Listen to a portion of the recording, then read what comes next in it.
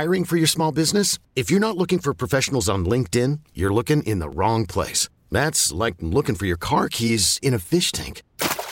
LinkedIn helps you hire professionals you can't find anywhere else, even those who aren't actively searching for a new job but might be open to the perfect role. In a given month, over 70% of LinkedIn users don't even visit other leading job sites. So start looking in the right place. With LinkedIn, you can hire professionals like a professional. Post your free job on linkedin.com/recommend today. Call from mom. Answer it. Call silenced. Instacart knows nothing gets between you and the game. That's why they make ordering from your couch easy. Stock up today and get all your groceries for the week delivered in as fast as 30 minutes without missing a minute of the game. You have 47 new voicemails. Download the app to get free delivery on your first 3 orders while supplies last. Minimum $10 per order. Additional terms apply. For now, we got Chris Harrington on the Service Master by Cornerstone phone line. He joins me now. Chris, what are we listening to? Time is Tight by Booker T and the MGs. Some deep Memphis music. So, what was your experience of last night? Where were y'all, and how did you process it?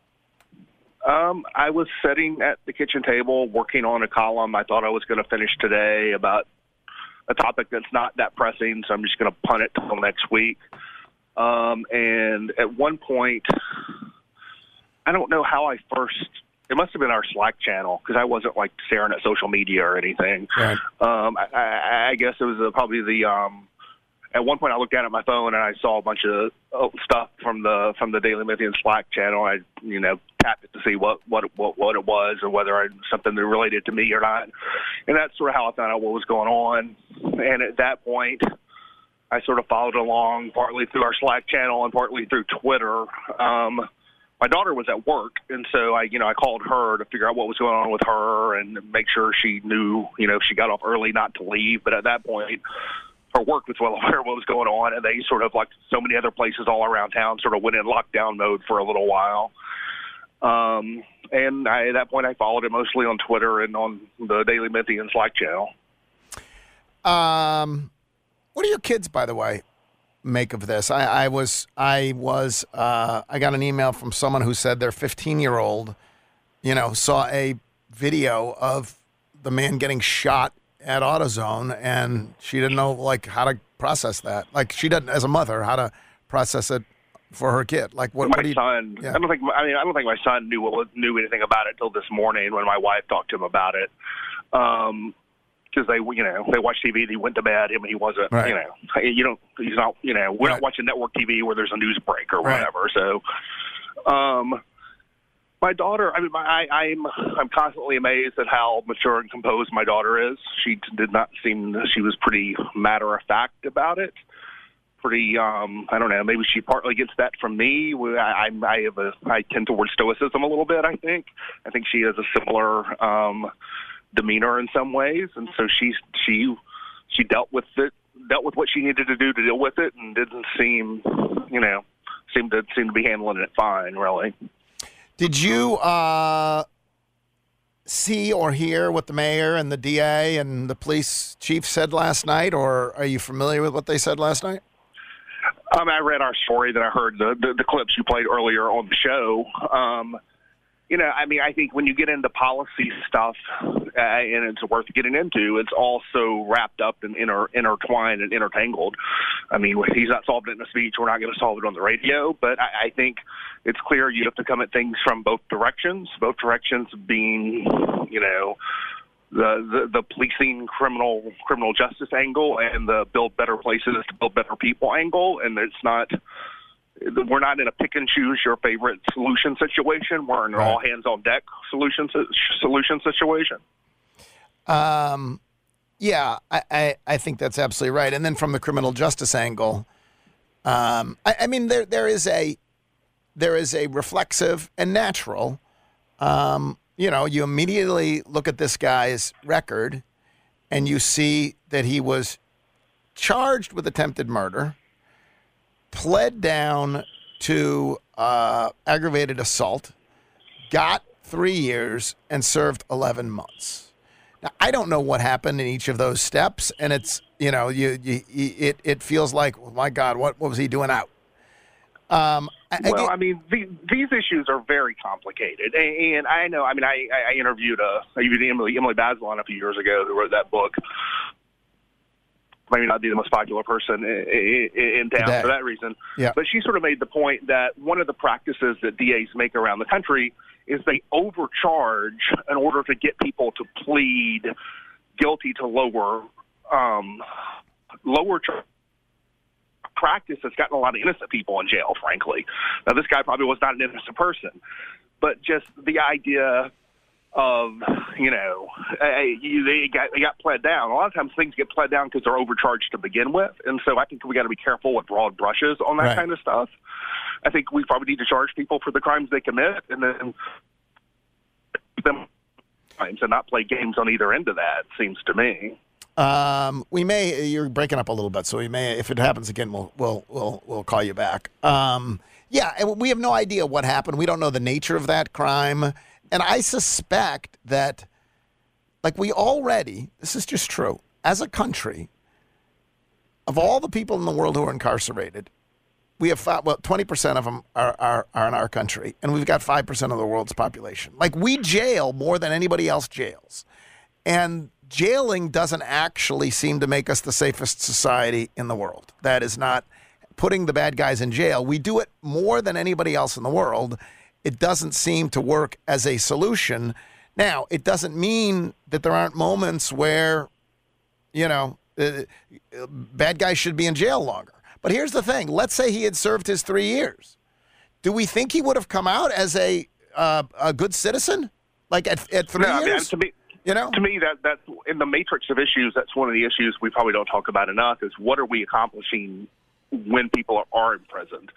And there's, this is a sports show, but Bill James, the guy who's known as the baseball guy, he wrote a book called Popular Crime, about sort of history of crime in America as things people are interested in. And there's a whole thing in that where he just goes on a tangent about prison reform and his theories on prison reform and the radical way we should redo it. And maybe he's right, and maybe he's a crackpot. But I think the idea of radically rethinking what we're accomplishing, not to say that people who commit violent crime shouldn't serve long terms, but what are we doing with them while they're in there? Are we doing anything at all that they would commit more crimes when they get out? It doesn't seem to me we're doing a very good job with that. Right. How are we identifying those who, when they come out, because most people who go to jail are going to come out of jail, and so how do we identify those who should stay longer? If there was a DNA test that we could give even someone who had just, done something minor, and the DNA test would reveal that this person is going to be a mass murderer, I would keep them in jail forever. But there is no DNA test that lets us know which bad guys are going to come out of jail as, worse guys, and which are going to come out and live lives. And so does that mean you lock up everybody in jail forever? We don't lock up everybody who goes into jail forever. And even these two, we saw that. We practically, the Eliza Fletcher's murderer, we locked up for 20 years. I guess he could have come out after 25 and then been the murderer he was, and then he would have murdered someone else as opposed to Eliza. But it's that is not a whole solution, and it's what the mayor is sort of. It's all he talked about last night, and I think that's in part because he's a law and order mayor who's been mayor for 2 terms, and hasn't made a lot of progress. I don't know that he should have. I don't know what there was progress to make, but I understand why that's his emphasis. Go ahead. I think the two most common denominators, and I'm just speaking off the top of the head. I'm not a criminologist, but I feel like I'm on firm ground with this. The two most common things about violent crime in America are guns and troubled young men, and that is true of the big, scary, splashy crimes that mostly happen elsewhere. That's true of the mundane, everyday crimes that happen in Memphis. It's true of this spate of unusual crimes that has recently happened in Memphis. Troubled young men and guns. Young men can be troubled in different ways for different reasons, but it's those two things. And in Memphis, there's a particular commonality among a lot of the troubled young men in terms of the kind of the communities they're coming out of and what's happened with those communities. And so, to me, those are the two things, and trying to solve those two things, our gun problem and our troubled young men problem. And I don't have easy answers to both, but it seems to me those are the two root things. The problem is that seems so hard. Yes. Like the gun one seems politically. Well, the gun one seems politically impossible, and also, by the way, we're already so awash in guns that it's like, what are we talking here? And the troubled young men problem is, okay, sign up to be a Grizz mentor. You'll get one kid. Like, it just seems, or there are great programs, whether it's youth villages or Boys and Girls Club, or like that, you can chip away. It seems so hard and so big and doesn't make me feel safer tomorrow. That it's just easier to move or feel or bemoan the state of Memphis. I mean, you hate it when I say stuff like this, but you want to feel safer tomorrow, just get off Facebook. I mean, that's true. I mean, yeah. The reality is, as horrible as what happened last night was, most people did not directly experience it. Right. You experienced it as on TV or on Twitter or on Facebook or whatever. And I think, I mean, if I be totally honest, listening to the show this week, I think you and Gary are more fearful in your daily Memphis lives than I am. I'm pretty sure the crime rate in my zip code is a lot higher than yours or Gary's. I think the difference is I'm not on Facebook. Yeah, I'll be honest. I'm not fearful of my daily life at all. Not in the slightest. And Gary moved to Mississippi. He's not fearful in his daily life. Gary was more well, on he was talking about, like, you can't be out on the violent streets of Memphis. Gary was much more down on Memphis than he was. He was like Gary's theme at that when he talked about it was, I mean, he's talking about lots of things, and he says lots of things that are, he's not doesn't just say one thing. But the emphasis, it seemed to me, was we like to talk about, how great 901 is, but it's not great. It's a violent city. And my point is, every city has, I think, consistently been, every city in this country with a lot of poverty has a lot of violence. And so whether it's St. Louis or Washington, D.C., or Atlanta or Memphis, this is a problem we cope with. And I still believe that. But do I feel fear? I don't. The truth of the matter is, I don't lock my doors. I don't have a gun. Right. I don't lock my doors. I don't like. I like my. Now I do. I actually did the last 2 days lock my back door. So I've taken steps, but I don't actually. And I've lived here for 26 years.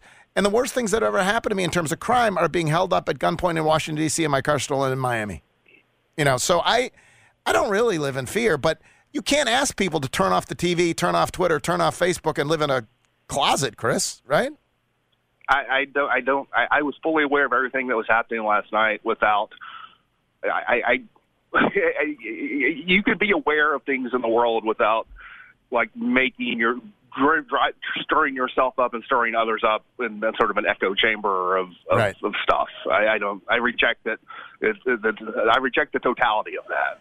Yeah, I think when the police are telling you to not go out and it's probably good to be plugged in to what is happening. So there's a difference between, I guess, immersing yourself in it and wallowing in it and treating it as fear porn, and a difference of turning on the TV so you want to know if he's coming into your area and what is happening in your city. I don't blame people who watched last any more than if there's a tornado. It's probably not going to hit my part of the town either, but I'll watch the weathercast to see where it's going to hit. That was a tornado last night.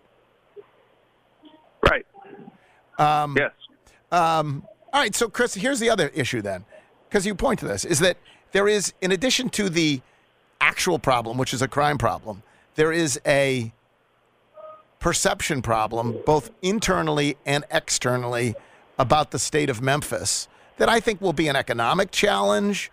I've talked to people already about recruiting people here and people leaving and all of that. Do you have thoughts on that? Do you think that is real? That issue, that challenge is real, and do you have thoughts on it? I think it can be hard sometimes to separate the personal experience and the anecdotal experience from, like, the broader context of things. The reality is that violent crime spiked across the country during the pandemic. And Memphis was one of many, many, many cities across the country that set homicide records in 2021. Now, Memphis set a higher record than a lot of those cities, smaller one than some others. When the rising tide lifts all boats, it's kind of hard when your boat's already at the crest of the wave a little bit. But it's not the idea that you're moving away from trouble. Trouble is everywhere. Trouble takes on somewhat different forms in different places. But the most uncomfortable I felt personally all year has been walking the streets of Memphis, and I walk a lot. It was walking the streets of San Francisco and walking the streets of Portland. And, you know, I just think I think Memphis is a place. It's a place that's troubled. It's a place that has wonder in it. It's not a special place. We like to, and I may write something today, I may not. We'll see. But sort of my general thesis is we've had this period of the last decade of ardent Memphis boosters and ardent Memphis detractors, both in Memphis. And they have a lot of commonality in that they both present Memphis as a much more special place than it actually is. Memphis is an American place with American problems, and in some ways they're worse, and in some ways they're not. And you're not running away from problems if you go somewhere else. It'd just be different problems.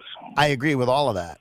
I guess the issue that I think Memphis has to confront, or that we have to acknowledge as a reality, is it is not special. And indeed, when Gary talked about the streets of Memphis being dangerous, I immediately said, well, are the streets of St. Louis dangerous? Like, it's also in the top 10. But there is a perception both inside of Memphis, it seems to me, maybe I'm wrong, you obviously don't have it, inside of Memphis and beyond Memphis, that is Memphis is especially violent. And I think that's a branding problem for Memphis, if nothing else. It is. I try to, and this is like, you know, when I write or talk about something as mundane as basketball or something as serious as this, I try to blend the eye test with the numbers, right? I try to blend the anecdotal with the broader, with the personal, with the whatever.